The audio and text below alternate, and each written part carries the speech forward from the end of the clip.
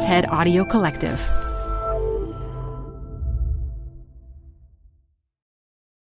So last week, we played a talk by Katie Hood. Given its central importance in our lives, isn't it interesting that we're never explicitly taught how to love? She's the CEO of an organization called One Love that teaches students around the world how to have healthier relationships. We build friendships, navigate early romantic relationships, get married, and bring babies home from the hospital with the expectation that we'll figure it out. But the truth is, we often harm and disrespect the ones we love. So One Love gives students a language to recognize and discuss the signs of unhealthy relationships. But we all know these signs don't just apply to romantic situations. They can show up in our relationships with our friends, our cousins, our uncles, our neighbors, and oh yes, our coworkers. I'm Modupe Akinola. This is TED Business. And today I'm going to talk to Katie about how the same dynamics that happened with Uncle Joe, Cousin Niecy, and that ex no one ever liked can show up at work. And how the signs like intensity and belittling that Katie mentioned in her talk can show up at work too. Hello, Katie. So Katie's actually a friend of mine. We went to business school together. We were consultants together. We also had our Bane in common. So it's like then she pivoted. Yeah. Not that money's a bad thing, but it's not enough for me. I'm really motivated by change and wanting to improve the world somehow. And eventually became the CEO of One Love. I'm running a business, but it's a business about teaching. So given her background in business and now her focus on healthy relationships, I wanted to pick her brain about how we can be better to each other at work.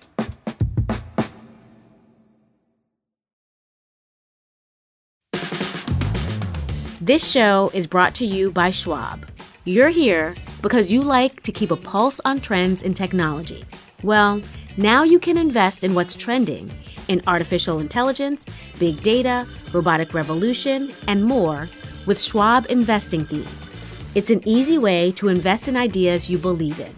Schwab's research process uncovers emerging trends. Then their technology curates relevant stocks into themes. Choose from over 40 themes. Buy all the stocks in a theme as is or customize to better fit your investing goals. All in a few clicks. Schwab Investing Themes is not intended to be investment advice or a recommendation of any stock or investment strategy. Learn more at schwab.com/thematic investing. Hey, TED Business listeners. We're supported by our friends at Working Smarter, a new podcast from Dropbox exploring the exciting potential of AI in the workplace. Working Smarter talks with founders, researchers, and engineers about the things they're building and the problems they're solving with the help of the latest AI tools. Tools that can save them time, improve collaboration, and create more space for the work that matters most. On Working Smarter, hear practical discussions about what AI can do so that you can work smarter too. Listen to Working Smarter on Apple Podcasts, Spotify, or wherever you get your podcasts. Or visit workingsmarter.ai. Welcome to the Canva guided meditation for stress at work. Impending deadline? Generate Canva presentations in seconds. So fast. Brainstorm got too big? Summarize with AI in a click. Writer's block? Release with Canva Magic Write. Magical. Stress less and save time at canva.com. Designed for work. Add a little curiosity into your routine with TED Talks Daily, the podcast that brings you a new TED Talk every weekday. In less than 15 minutes a day, you'll go beyond the headlines and learn about the big ideas shaping your future. Coming up, how AI will change the way we communicate, how to be a better leader, and more. Listen to TED Talks Daily wherever you get your podcasts. So you mentioned earlier that now you teach, we both teach, and you're an expert in teaching about healthy relationships, but your background is in business. So as you think about that, are there any work relationships that you look back on and you're like, that was kind of problematic? Oh my gosh. So I got into this healthy relationship space because a friend of mine, her cousin was killed. Yardley Love was her name. She was killed at the University of Virginia.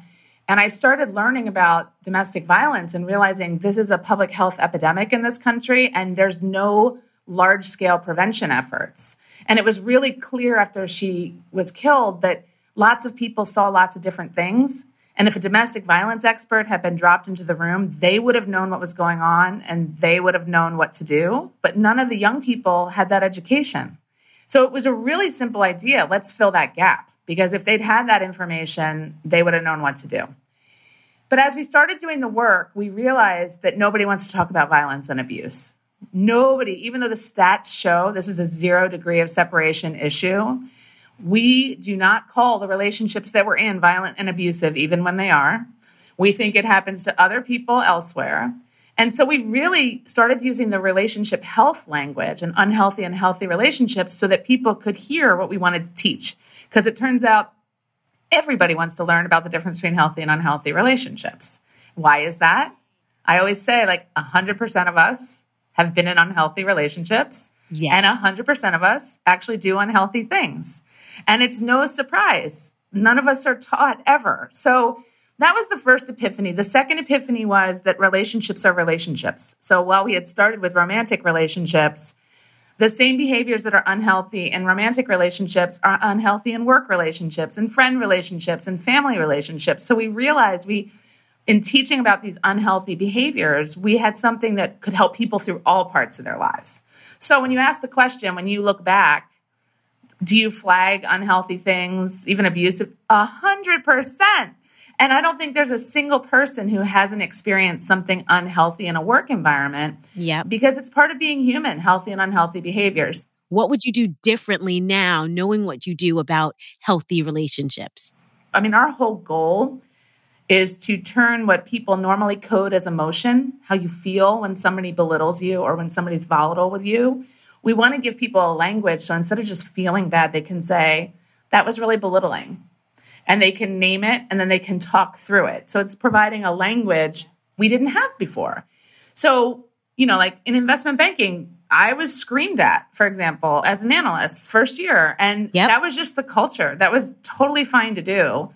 Would I have had better tools to say, listen, I understand that I made a mistake on that, but when he screams at me that way, it's really volatile and it's really intense. So I want to do my best here. I want constructive criticism, but would I have been able to have that conversation? Yes. Would I also recognize the times in my career where I perhaps was not as healthy and realized that I was maybe reacting emotionally instead of pausing and thinking about, wait a minute, let's not be intense here. Let's these are common things. But yes, I absolutely would have managed my career differently. Tell me what your process would have been for that. I mean, we've all lived that, right? You kind of actually talked about him in the third person, him or her, excuse me. Men and women yell, as we both know. So true. Do you feel like you wish you had more HR advocacy to go to say that? What would you have needed to say that to your manager's face? What do you think we need to do more of in organizations? This was a man, by the way, and it wasn't a man I knew well. It was a man in another department, and a late night request for something had come in, and eager to be a high performer, I thought I did it right, and I sent it to him. And when I got to my desk the next morning, he called to scream at me for sending him the wrong stuff.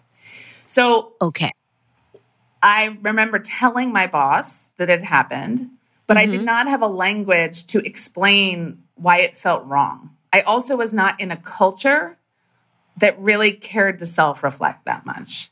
So I would have talked to my manager. But when I think today of where we are, that was so many years ago. Unfortunately, I'm getting old. But it really, as leaders, we have to think about the environment we're creating. There's environments where that stuff is the norm. And I would say investment banking in the 90s, that was the norm. It was borderline abusive. Like, I learned a ton at the investment bank I worked at, but it wasn't exactly a healthy work environment. Right.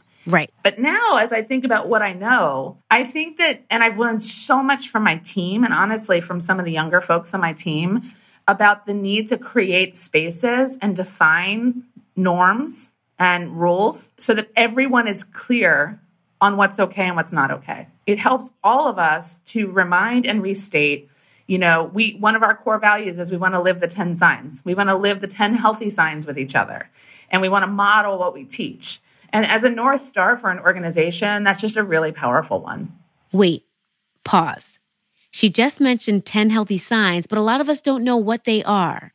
And I want to highlight 3 of them that I think are particularly relevant for our work relationships. First, taking responsibility. This means owning your actions and words, not placing blame, and admitting when you've made a mistake. Second, healthy conflict. Openly and respectfully discussing issues and confronting disagreements non-judgmentally. And third, respect. Valuing each other's beliefs and opinions. So Katie says an important step in building a healthy workplace is to agree that these are the kinds of behaviors you want to see. But I still had a question for Katie. My question is, most organizations would say they have something like that.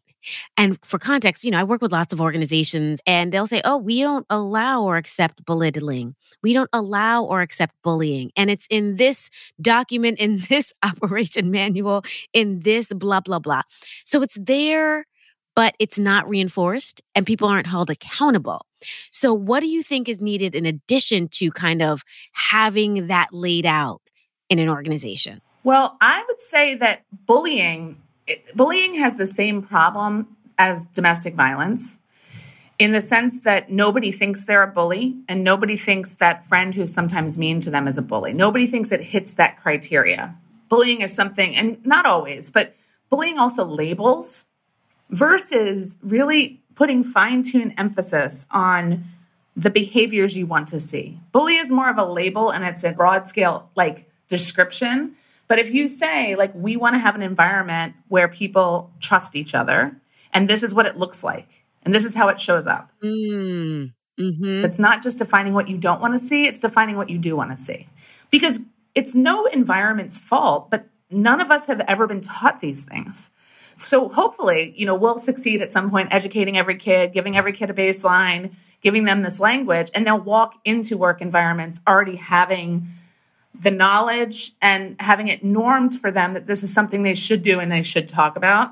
But until then, I think companies have to step up and just think a little creatively about what they have to do to create the climate they really want to create. Yeah. Let's talk about the concept of intensity, which is something that you mentioned, intensity versus suffocation. And I want to go back to this idea of, somebody who might be feeling that the intensity has gone to suffocation at work. What advice would you give them? And as you said, we were both in lots of suffocating experiences in consulting and in our work lives before, and even sometimes now. What advice do you give? Well, a couple things. So I think there's 2 different levels here. One is the work environment intense? And I think that different people have different tolerance for that. When I think about all the job jumping around that I did early on in my career, I went from an extremely intense environment to an extremely not intense environment.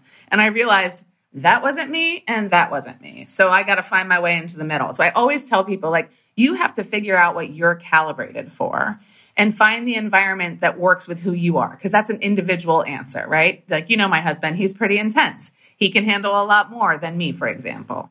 So then there's intensity in relationships at work. As little as a colleague who constantly, in the pre-COVID world, shows up at your cube or your office and says, want to grab lunch, want to grab lunch, want to grab lunch, want to grab lunch, or has a constant need to know what you're working on, what project you're on, and it's just, that can be suffocating. And that's a person who is overstepping boundaries, right? And probably in many cases, if that were happening to me, I'm a person who hasn't stated what my boundaries are. That's very, very common. I think if you're working on a project team, we've all been with the colleague who jumps in and wants to get an A on the test, even if that involves running a marathon every day for 6 days, and it really sort of destroys morale on the team.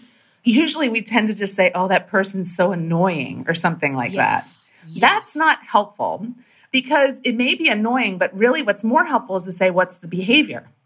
Because not everybody can change their behaviors, but the only way somebody will is if you flag it for them. And we have to increase our comfort level with this. This can be uncomfortable. This is why we need a whole social change about tolerance for these conversations. But saying, when you start a project and you start sprinting without checking in to make sure that the team can keep up, it really has a negative effect on the team. And I totally admire the way that you sprint. It's awesome. But because we have to do this as a team, Do you think we could check in at the beginning and that you could think a little bit about how that sprint might affect us? So you can think about ways to have that conversation. I love that. And that in itself opens an avenue. You give that kind of comment, the person might say, you're totally right. I sprint because I am a total perfectionist. It's something I really struggle with. That's a trust building exercise if you can have that conversation. And so at the end of the day, it's figuring out how to have those things that are not condemning a person as annoying or whatever it is, but really say, like, this is the behavior and how it's affecting me.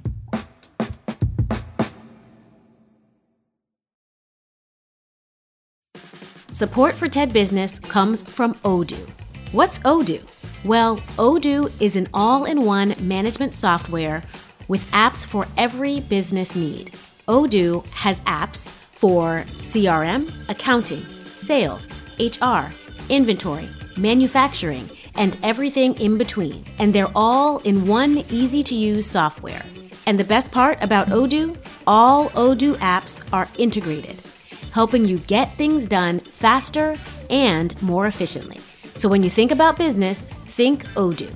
To learn more, visit odoo.com/TEDbusiness. That's odoo.com/TEDbusiness.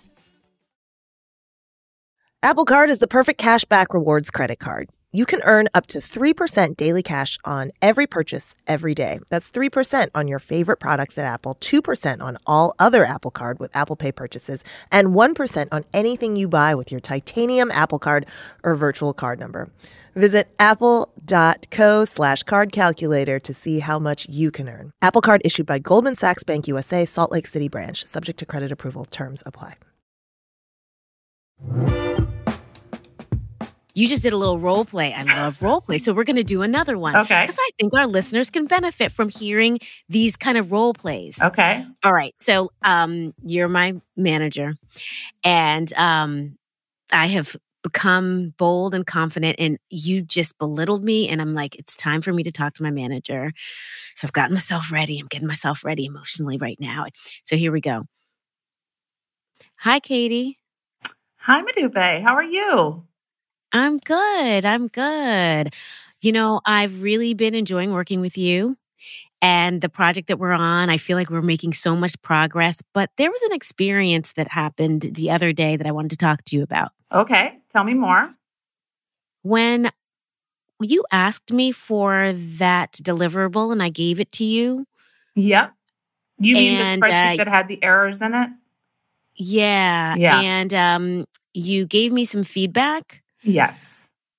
I kind of felt like you saw me as an idiot, and I'm really working my best and I'm trying my hardest. And I just wanted to share that with you because it hurt.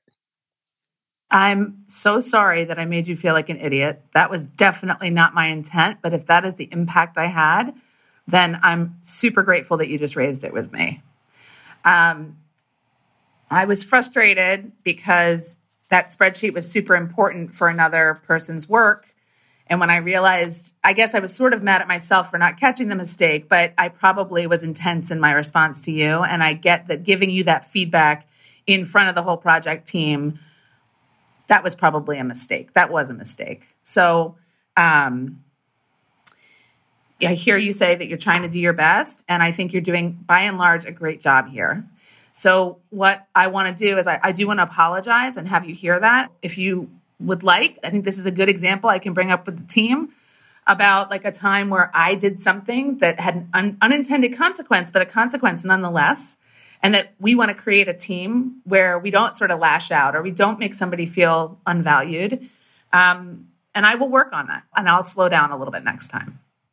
Thank you. It was hard for me to say this to you. So I'm wondering, how can we continue to have these types of productive conversations too? Well, it might be interesting to use this experience and for us to come together to talk about how you experienced it and then what I could have done better. Maybe we can use that as an opportunity with the team. Why don't we have a clear the air moment where we talk about some of the things that may be unspoken? And then maybe we can, on a go forward basis, really commit to like on a monthly basis, checking in with each other Because I genuinely think we have good people here who care about each other. But the work relationships are challenging. Communication styles are different. So I think we just need to create more communication about this. I love that. Thank you so much for, just taking the time to listen and to set a path forward. And please let me know how I can be helpful in any way. Yes, I think you can encourage other people that this is a work environment where we want everybody to feel comfortable and feel able to have healthy relationships with their colleagues, but it's not something that happens overnight. I appreciate you being willing to do the work and have the hard conversation. Love it. And end scene. Scene ends here. Okay, but you're a great manager, obviously. Like you had the tools. You had the tools. You had the tools to be able to have a good conversation, and not all do. Well, 100% I have the tools, which is why I can do that role play. And I think I'm a good manager. I'm not a perfect manager.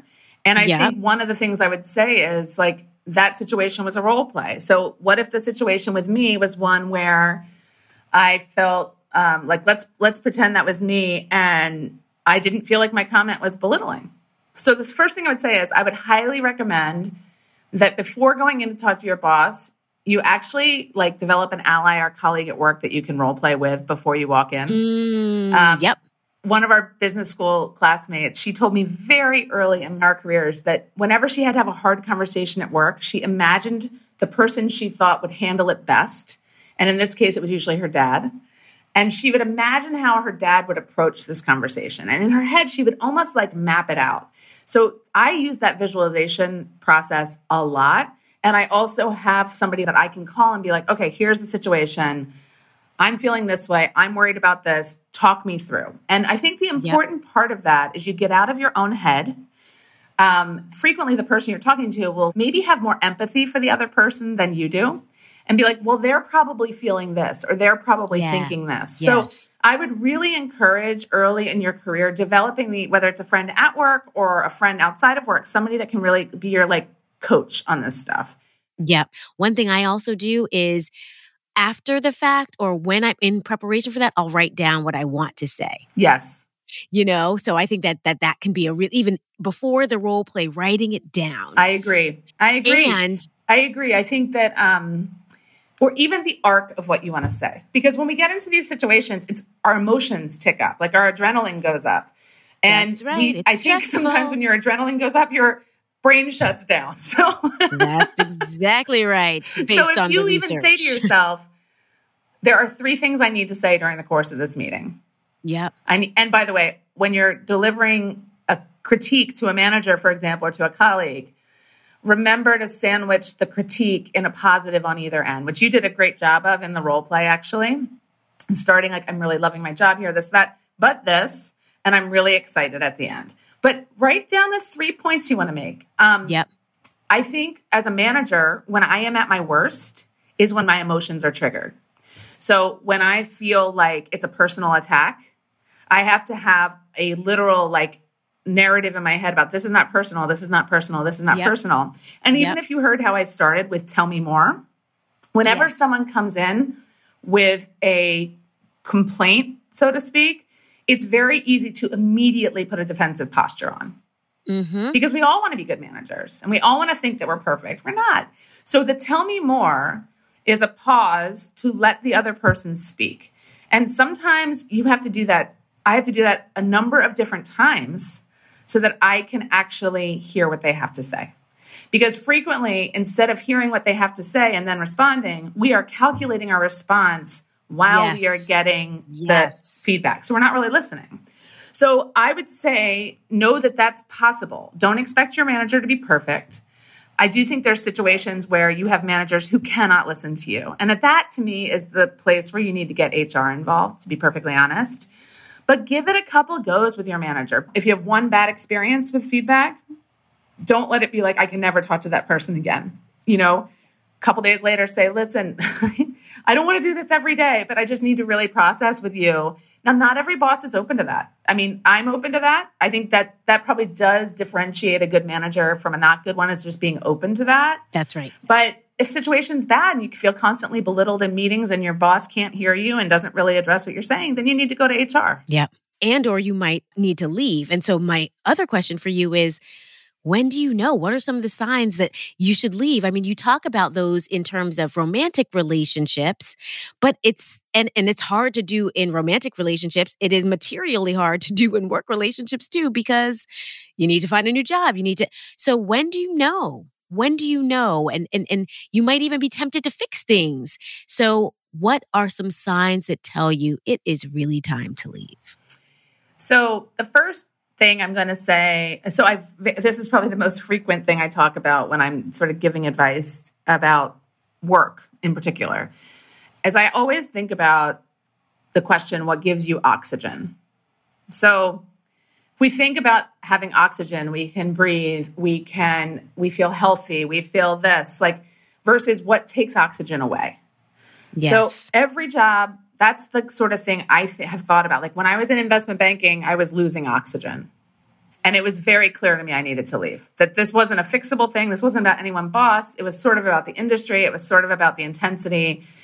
It was depleting my oxygen. So I think there is a little bit of it's an art, not a science. Yes. That being said, if you are in an environment, and I go back to the 10 signs of an unhealthy relationship, with a volatile boss who sabotages you, like say you do a great job on a project, they take all the credit, they don't even mention you were part of it, or they only point out your deficits, not your strengths. If you feel isolated from the team, you don't feel like you're connected and have possibility to grow. If you think about all those words and those behaviors, your oxygen's got to be pretty low. I think you can connect these two ideas versus if you're in a place where you feel a high degree of trust, you can work independently, you have a team that's honest and kind, you're going to be better there. So I think, I love the oxygen metaphor because I think we all can relate to it. And you can almost physically feel it when you think about it that way. Yeah. No, that makes absolute sense. Katie, you've talked a lot about these 10 signs of healthy and unhealthy relationships.